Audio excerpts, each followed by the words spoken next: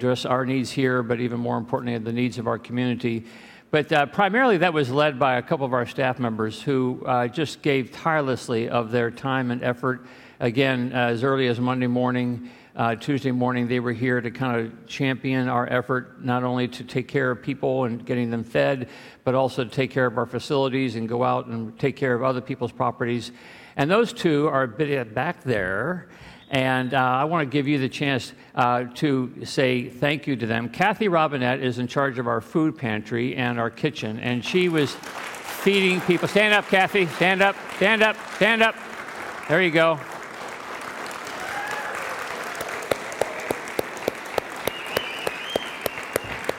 And next to her is a guy named James Thompson, who is our facilities director. And James and these two together, they were amazing and really helped to allow us to be a place of hope and encouragement to our community. So without their effort, so little would have been done that was done. So we just are so grateful.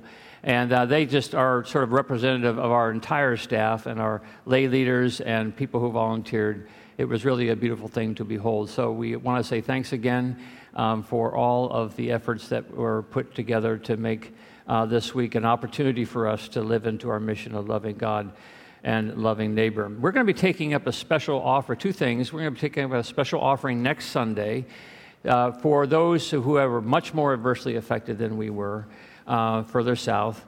And so you may want to keep that in mind. You're going to make your checks out to Church of the Palms. Check the website tomorrow, whenever, and we'll give you details about that offering. You can certainly, bring it in earlier than that, but especially Sunday, we're going to be making that offering on behalf of those who are further affected by this. And then secondly, we're going to be collecting supplies for those people who are in need. We're especially thinking of people down in Immokalee, the migrant workers down there whose basically their camps have been kind of wiped out. And other organizations. We're going to be hopefully coupling with Temple Sinai to do a joint relief effort and working with Presbyterians and also supporting our food pantry, which we have thankfully managed to sort of empty out. So our job will be to try to continue to keep that sustained into the months to come. So please think of that and give generously toward that effort. And then also check the website because we're going to be giving a list beginning tomorrow of all the supplies that we could use for people to donate. And as early as Tuesday, we invite you to come onto the campus, go to the front office, drop off your supplies. We'll sort them, get them into the right piles, and make sure that they get to the right places. But check the website beginning tomorrow, maybe tomorrow at noontime or so, and you'll see a list of the things that we're collecting. And we would love to have you bring that in over the course of the next week or two, and then we will make a point to get it down to where it most needs to go over the course of the next several days and weeks. So, whew. Do I really have to preach? Too many of you are saying no. No. Okay, so let's now turn to the Word of Scripture and wonder about what God's Word might say to us as we think about the events of the week past and what maybe God might be saying to us as we've lived it out. And so we're in 1 Corinthians today, chapter 12. We're going to read from verses 12 through 26. Paul is talking to the church at Corinth, and he's wondering to them about what the real nature of the church is about. So hear the word of God. For just as the body is one and has many members, and all members of the body, though many are one body, so it is with Christ. For in the one Spirit we were all baptized into one body, Jews or Greeks, slaves and free, and we were all made to drink of one Spirit. Indeed, the body does not consist of one member, but of many. If the foot would say, because I'm not a hand, I don't belong to the body, that would not make it any less a part of the body. And if the ear would say, because I'm not an eye, I do not belong to the body, that would not make it any less a part of the body. If the whole body were an eye, where would the hearing be? If the whole body were hearing, where would the sense of smell be? But as it is, God arranged the members in the body, each one of them as he chose. If all were a single member, where would the body be? As it is, there are many members, yet one body. The eye cannot say to the hand, I have no need of you, nor again the head to the feet, I have no need of you. On the contrary, the members of the body that seem to be weaker are indispensable, and those members of the body that we think less honorable, we clothe with greater honor, and our less respectable members are treated with greater respect, whereas our more respectable members do not need this. God has so arranged the body, giving the greater honor to the inferior member, that there may be no dissension within the body, but the members may have the same care for one another. If one member suffers, all suffer together with it. If one member is honored, all rejoice together with it. Amen. Let's pray. We ask, O Lord, that by your Holy Spirit, these words that were just read will somehow make their way into our hearts and souls, so that we may truly understand what is the nature of reality and what you are intending your world to be. For we ask this in Jesus' name. Amen. Robert Frost, in his great poem entitled Mending Wall, tells a story of two neighbors who meet every spring at the wall that divides their property.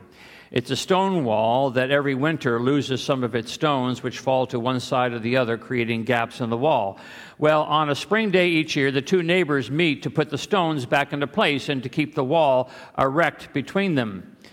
So as they go about this annual ritual of mending the wall, Frost wonders with his neighbor if there's any point to keeping on reconstructing this wall, since the wall was originally designed in there to keep the cattle from roaming from one property to the next. But neither has cattle anymore. All they have is orchards, and there's little risk of the fruit wandering from one field to the next.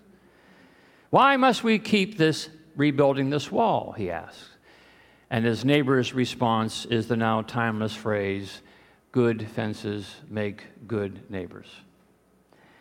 And Frost's response in the poem is, before I built a wall, I'd ask to know what I was walling in or walling out, and to whom I was like to give offense.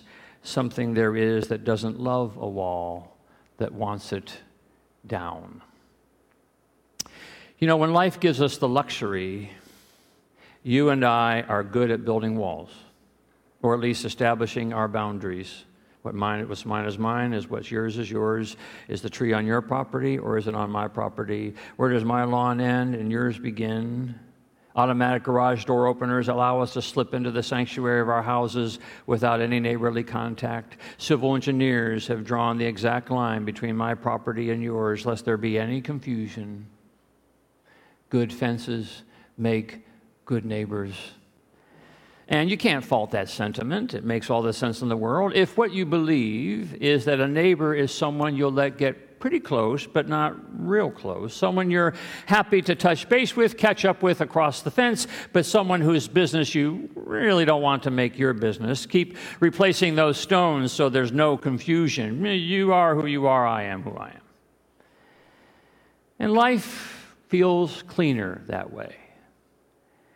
And yet it may be, at the same time, one of the great human delusions.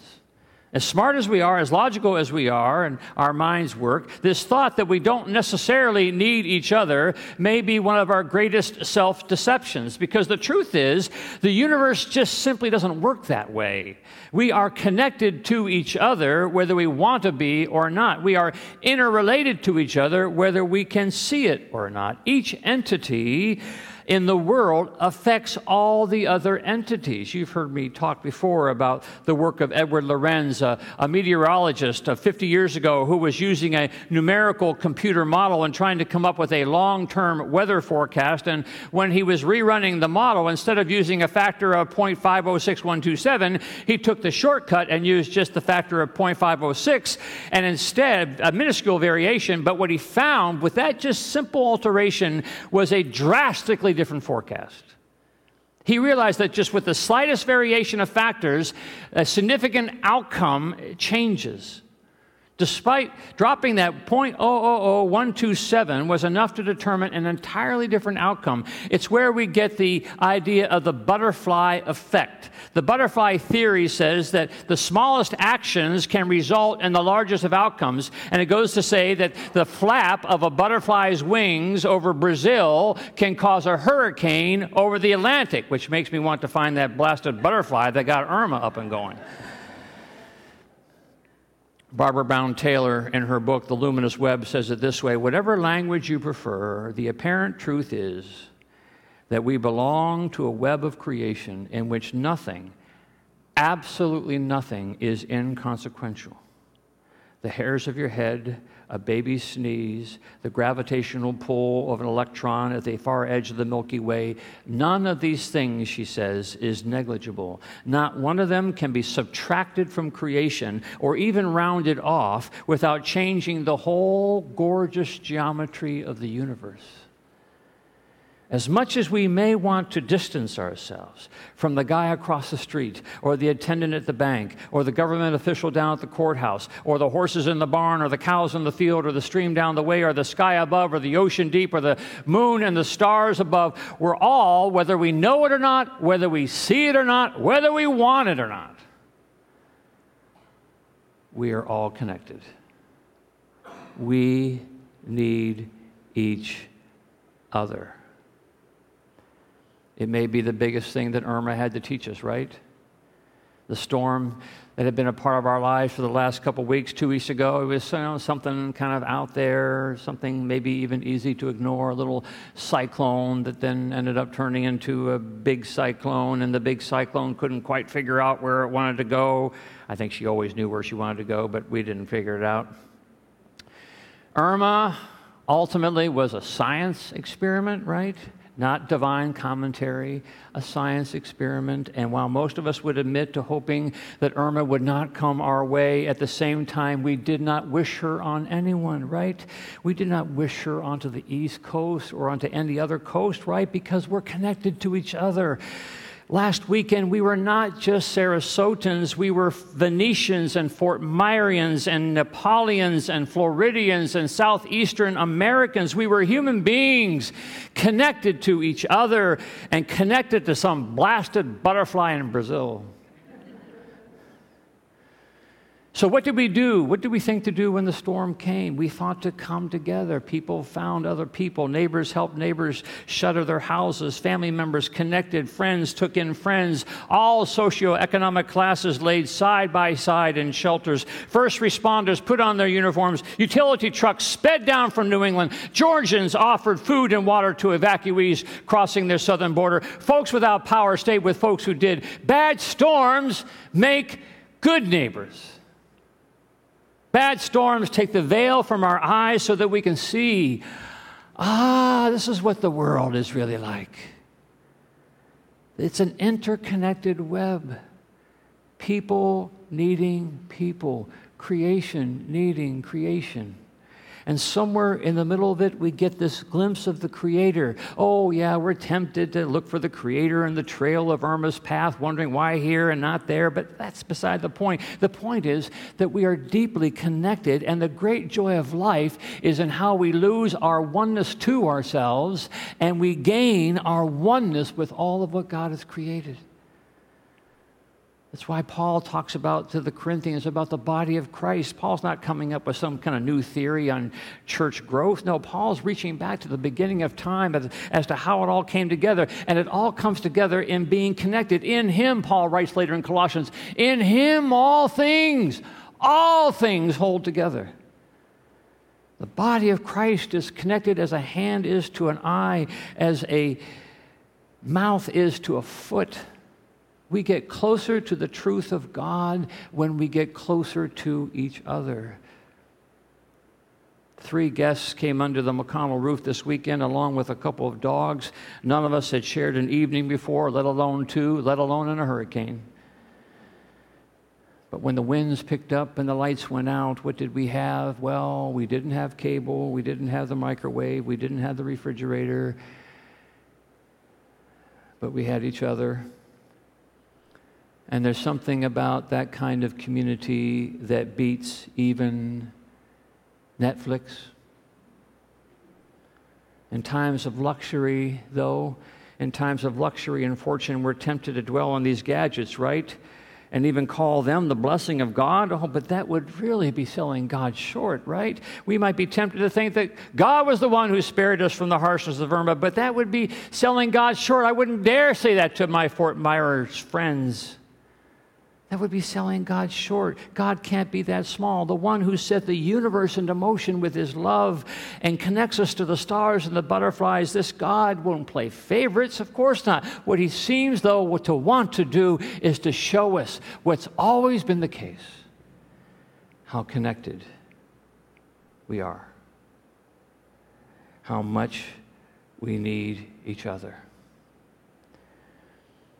Martin Rinkart was the Lutheran pastor of a little church in Eilenburg, Germany, 17th century. It was during the throes of the 30 Years' War. Refugees had flocked into this little walled city of Eilenburg to escape all the killing that was happening around them. And with all those refugees, they brought the bubonic plague. So people in that little town now were dying at the rate of 50 a day, and it was the job of the local pastor, Martin Rinkart, to bury them. 8,000 died in that town, and among them was Rinkart's own wife. Stunning then to know that Martin Rinkart composed the words to a hymn that I'm sure many of you know. The hymn is entitled, "Now Thank We All Our God." Now thank we all our God, with hearts and minds and hands and voices, who wondrous things hath done, in whom his world rejoices, who from our mother's arms hath blessed us on our way, with countless gifts of love, and still is ours today. Countless gifts of love during the 30 Years' War, the plague, the death of a spouse. Oh, God is not in these things. God is in the pastor and his people, caring for the flock, caring for the sick, caring for the afraid. These are the countless gifts of love. And maybe that's what Horatio Spafford was thinking when misfortune came his way like a hurricane.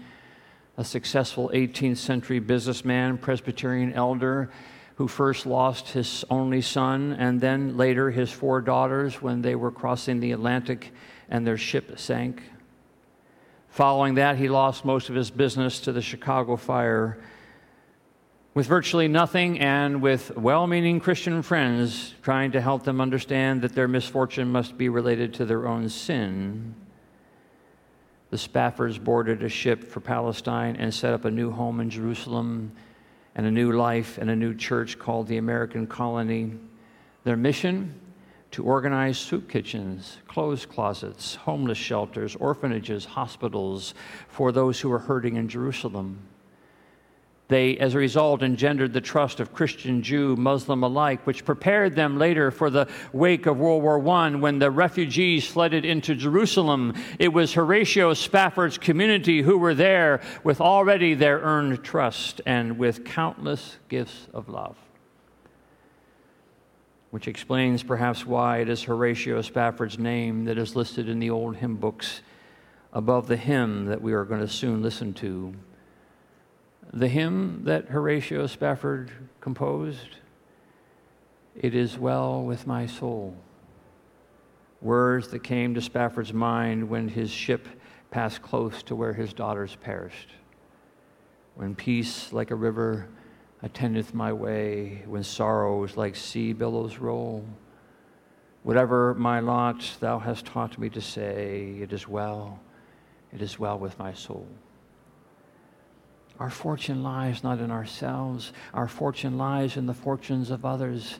Bad storms make good neighbors. The wellness of our souls lies not in what fortune has come our way. It lies in what fortune we find in each other. When the poet Walt Whitman left the comfort of his Washington home to serve as an orderly in the medical tents of the Union camps, he brought himself face to face with the devastation of the Civil War. Some of his greatest poetry came from that place, and including this one line, "I do not ask the wounded person how he feels.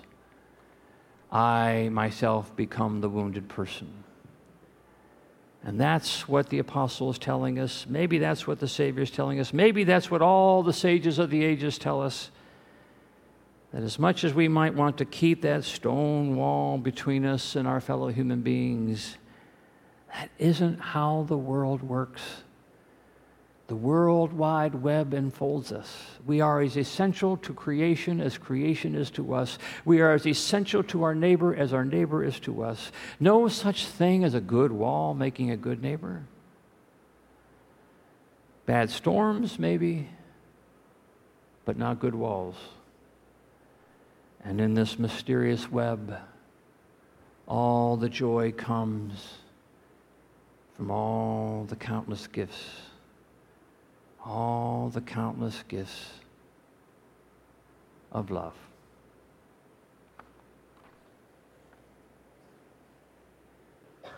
When peace like a river attendeth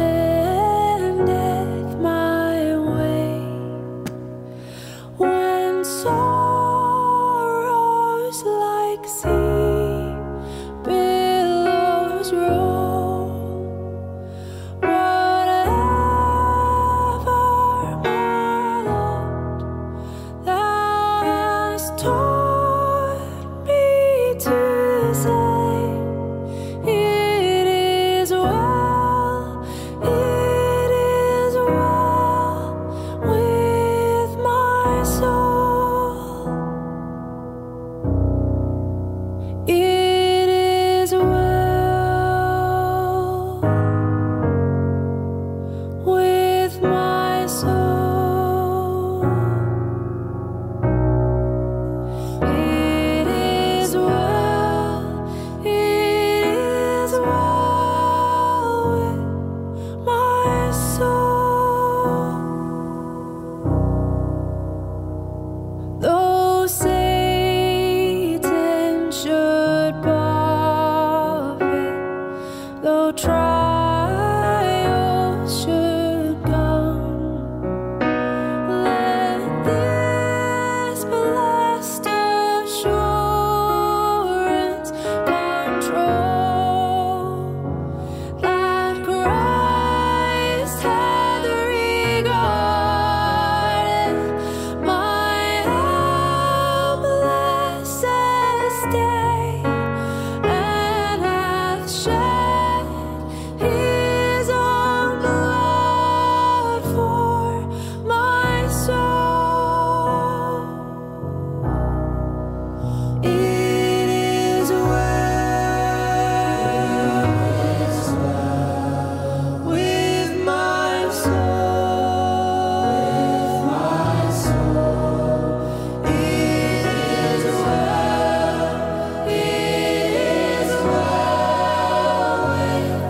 my soul.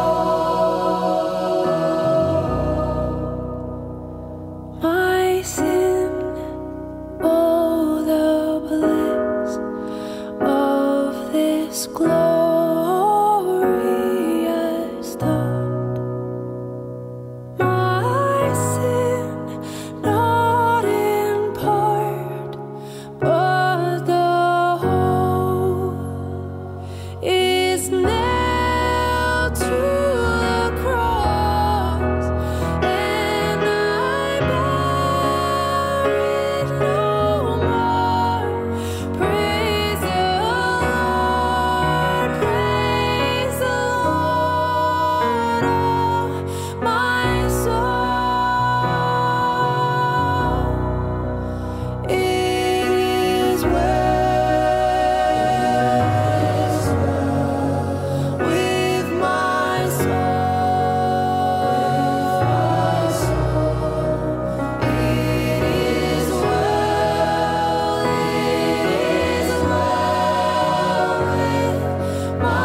soul. It is well with my soul. It is well with my soul. It is well with my soul.